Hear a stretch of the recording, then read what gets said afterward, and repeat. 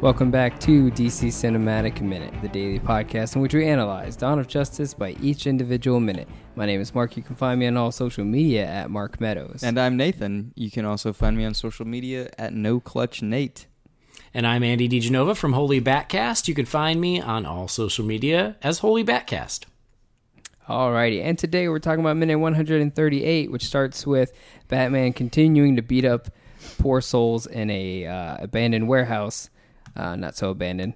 And then the minute's going to end with no, he's still beating up dudes. It's this is one whole minute of the amazing warehouse Batman scene that we've all come to know and love. And it starts with Batman. He first batarangs this dude straight into the chest. I'm not sure if he's dead, but we'll assume he's not. I think he's bataranged into the shoulder. Yeah. Was it shoulder? Plausible deniability. That's what it's all about. That's the key. Is Yeah, you can go.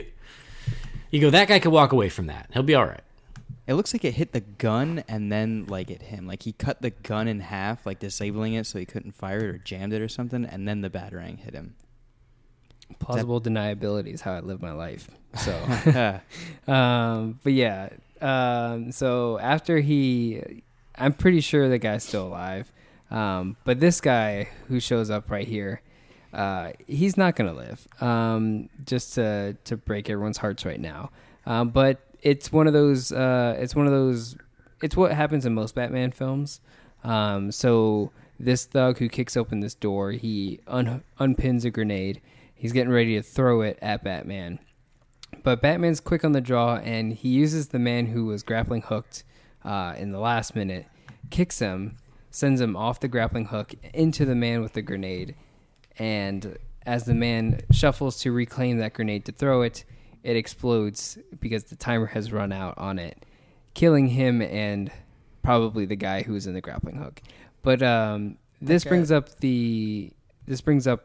Would you have a comment? Yeah, I was gonna say that guy was really just gonna if you look at really how far away Batman was, maybe 15 feet away from him, he was just gonna toss a grenade into that whole room and just run out the back there. What's his plan? It always confuses the hell out of me whenever someone has a grenade in movies and stuff. It's what's your plan really? What are you gonna do? You're just gonna grab it and you're gonna try to throw it as far away as you can. There's no shrapnel goes everywhere from a grenade. Mm-hmm. You really gotta, if you're pulling a pin out of a grenade, you really gotta chuck that thing. It's you can't just toss it and be oh, here you go. I'm gonna try to roll it under your seat. And a lot of times people think grenades are explosive, but they're really just a metal is what kills you. It's really just exploding. It's Tony Stark's. It's like a bunch of bullets flying in all directions. Sharp metal. Yeah. And I don't know, because normally when you keep it clamped like a grenade, you're cooking it kind of thing, mm-hmm. and it's really just when you throw it that it goes off. So if you try and grab the grenade and you pull the clamp down again, does that stop it further? Or I don't think so. I think it's just a mixture component. It's it's a mixture that it's on a timer, but you pull the pin and then the little flick that you do, that's what activates it. That's what arms it. Mm-hmm. Once you flick it, I'm pretty sure that timer is going. Pretty sure that chemical reaction is starting to happen. Yeah. So you can't stop a chemical reaction once it started. But that's not the same thing as frag grenades. Frag grenades are different, and I think it's still the same chemical reaction. But these grenades that he's holding, this Vietnam era, whatever the hell it is, grenade, they're different than frags. Frags have the beads in them, and those are what shoot out like bullets. Mm-hmm. These are just sharp metal and dust and crap. No, thank you. If I was the man, you already have a gun on you. Just take the L and maybe roll backwards instead of moving forward. I'm sure you can get another grenade somewhere. You don't have to get that one. You don't have to live your life with that grenade. And it just, he kind of got what he deserved. It's just there's always that one guy that's got a grenade. And it's really, dude. In the one grenade. Yeah. The one, and he can't, it's I can't live life without it. I got the grenade, really? It's he was looking at it before the fight. He's this is the one, baby. Yeah. This is gonna do it. He's I need it. I can't live without it. Just get another grenade, man. And it detonates. He's gone. And this is normally how Batman, quote unquote, kills people, by their own demise, kind of thing. Yeah, their own misfortune. Yeah, it's weird that like this after this grenade blows up, it like starts like is this supposed to be like the climax of him fighting in the warehouse, or it's like the music swells and like it ends up to be like a really fast sequence of him in hand to hand right now and kicking people, and you know what I mean? I think it's like a break. It's like a maybe it was like from Predator mode to Brawler mode. Yeah. Is that what it was? This was it kind of was the cherry on top of last minute. Yeah, it's like he doesn't have any of his gadgets anymore. Like he's done with the gadgets. That was the end of it. Punch people. Yeah, that was the end of his initial wake up call. But yeah. Yeah, I would say it's more at like kicking it all into overdrive. So like he's been disarming them, and then when the explosion happens, now it's just like it kicks into a new gear, because now from here is when he takes, he does the 4-on-1 fight, which is kind of the almost the centerpiece of the entire thing.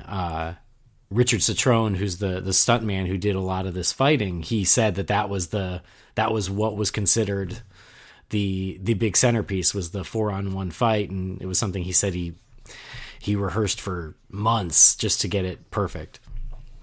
And it is perfect. Dude, it's the 4-on-1 fight of this warehouse scene is my absolute favorite part of it, because there's just something so fluid, almost like prequel Star Wars lightsaber choreography, where it's just so like in tempo, like you can feel the counts of these choreographers, like, all right, 1, 2, 3, 4, and it's like it works so well.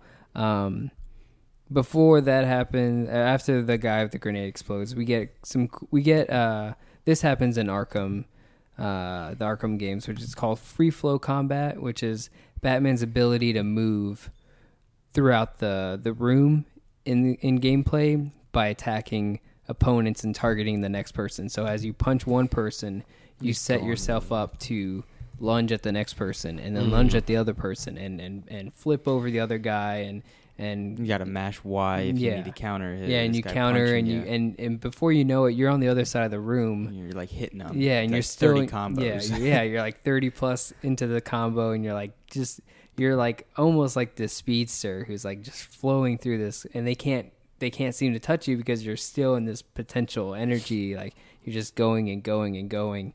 And that's what we see here in about 13 seconds in. It's just that free flow combat, which again, like it just heavily influenced from those Arkham games. And it's so nice to see every bit of the Arkham game is in here.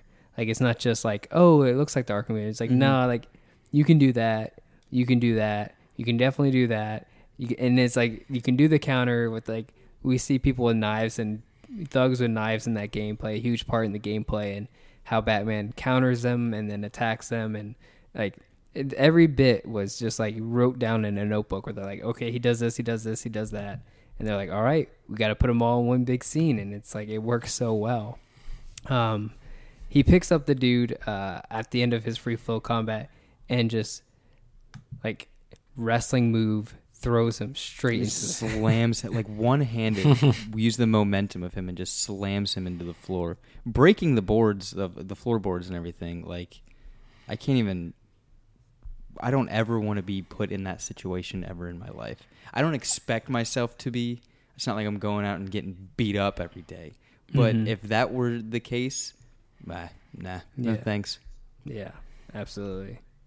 We talked about it 2 weeks ago when he was fighting Superman, and he was in a mech power suit, and Superman, although he was weakened from kryptonite, he was still like strong enough to take punches and get thrown onto a pile of metal, and like so they both had super strength enough to break walls and break bathroom stalls and sinks over their heads and stuff. Like they could do that because they were metahumans basically.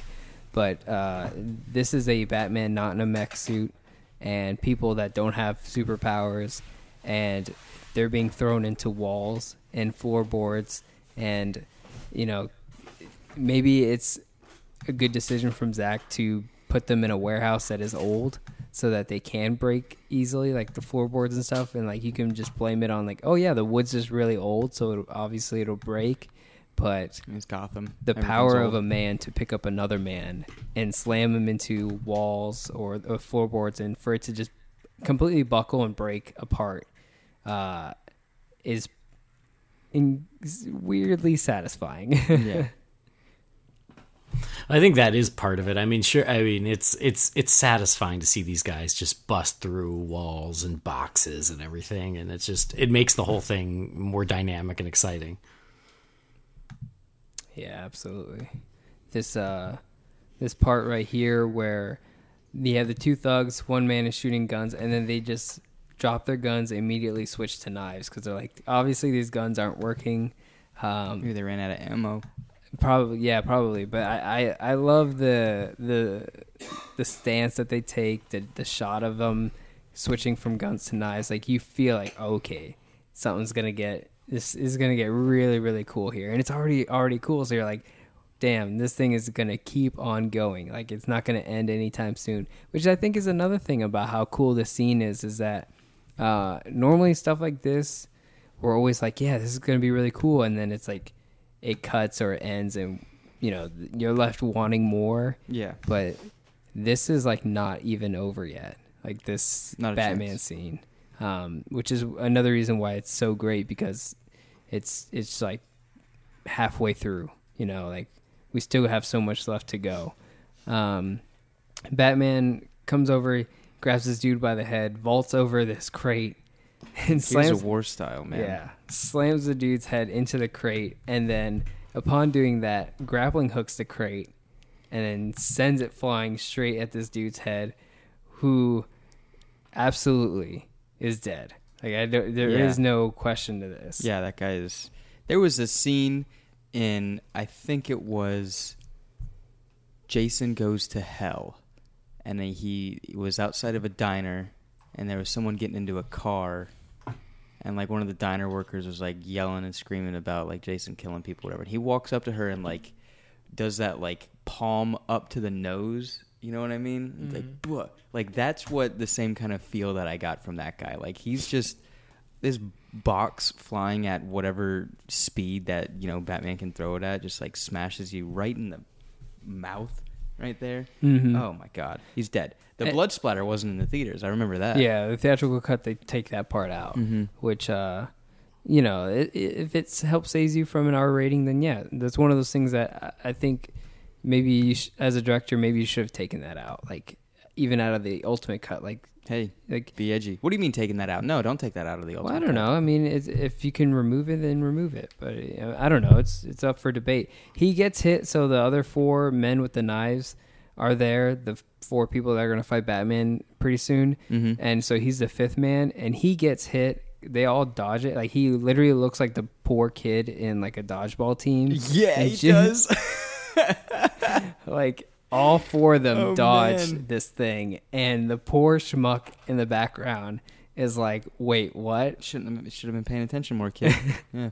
He literally, it's the more I look at it, the more like it's just so funny that they're all like, oh, watch out for that big crate, and he's like, what? And just like immediately gets hit in the face, and he dies apparently. Apparently.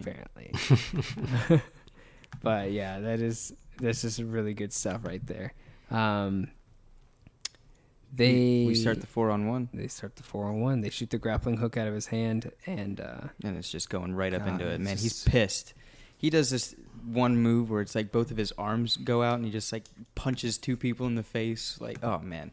Yeah, that's got to be my favorite moment right there. And it's like one of those freeze frames you've seen now ever since the movie came out, because it's just perfection. It's hard not to imagine Batman fighting any way else, It's like, yeah, you like take like the 89 fight between him and Joker and that kind of like ballroom fighting style, I guess, if you will, that kind of like a calm essence of just like two iconic characters. But then you like get like real into the grit of it, and it's like, hey, Batman's just gonna tear through four guys at once. Let's just do it. Well, and what I love about that is, in so many movies, when your hero takes on a huge slew of bad guys, it's like he fights one at a time, and the other ones just kind of stand in the back waiting for their turn. And here it's like, no, all four attack, and it's up to Batman to take them out all at once. They're not going to wait. Yeah, we saw that in the nightmare scene where he's fighting Superman, stormtroopers, and they were waiting their turn. They were like, I guess it's my turn as stuntman number 2 to jump in and fight you and get my gun taken and sweep kicked and all that. And it felt very, like, for those two scenes to be in this one film is highly questionable, because it's like, though that choreography, like, that does not fall into one of my favorite Batman scenes, because it seems so easily, like, you can tell, like, all right, that man's waiting for his turn to jump in. But, like, then you have this scene in the same movie, and it's like, this is the epitome of Batman combat. And it's like, how did that one, why was that there? How did we allow those two scenes to not be just as, impeccable? Yeah. When Richard Citron was on Holy Batcast, he talked about both of these in detail. And he talked about how in the nightmare scene, number one, he was actually really, really sick and getting through it. Also, I also think there's just a difference there, whereas that whole was that fight was one unbroken shot, whereas this one, there's a lot more edits, so they're shot differently.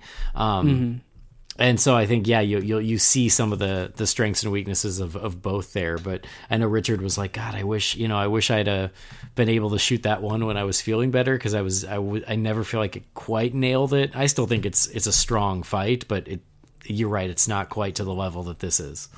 Yeah, and it's written in the Art of book as well. There's a big excerpt of dialogue, and I don't know if it was Citron or one of the other members on that scene, but they talk about how they wanted it to be that big 360 long shot, and like it all felt good on paper, but when they actually tried to do it, it was like one of the hardest things, and it really got kind of they had to jerry-rig it to make it what they wanted, and even in the book they say how difficult it was to make that scene. Yeah, and they talked about how that scene was added somewhat late in the production. So this one, I know that they rehearsed for months to get perfect. In that one, they didn't have the time, I think, to rehearse it to the level of this.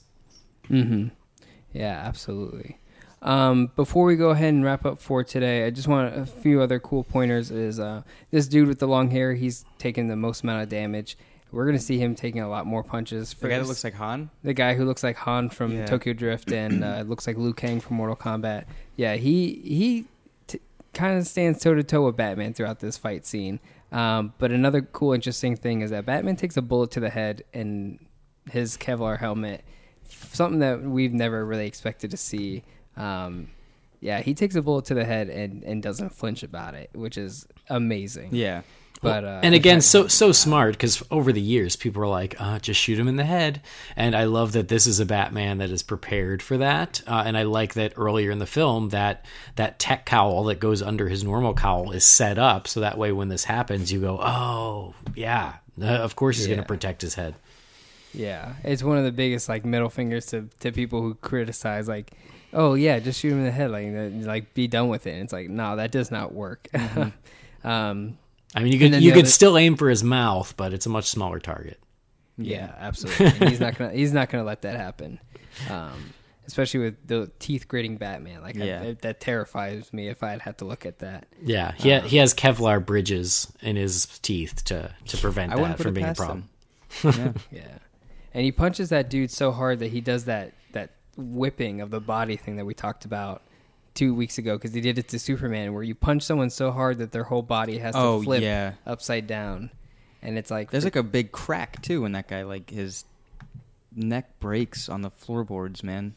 Yeah, I want to know how a stunt person does that, where it's like, hey, when this person hits you, you have to flip upside down. They probably just flip and your legs are tied, so you're getting hoisted up.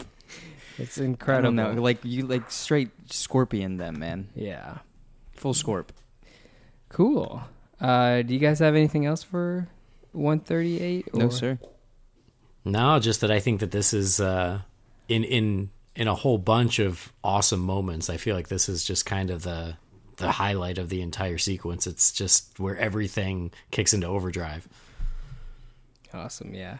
No, yeah, this is going to be one of those things where you'll be able to watch for forever and just keep finding just cool things, and nothing seems to ever really die down. But yeah, cool. We're going to go ahead and wrap up for today. If you enjoyed everything you heard, you can find us on all social media at DCU Minute. You can also find Nate and I on Vero as well, and DC Cinematic Minute Listener Society on Facebook. Let us know what you thought about today's minute or any other minutes during this warehouse scene. And yeah, we'll catch you guys next week here on DC Cinematic Minute.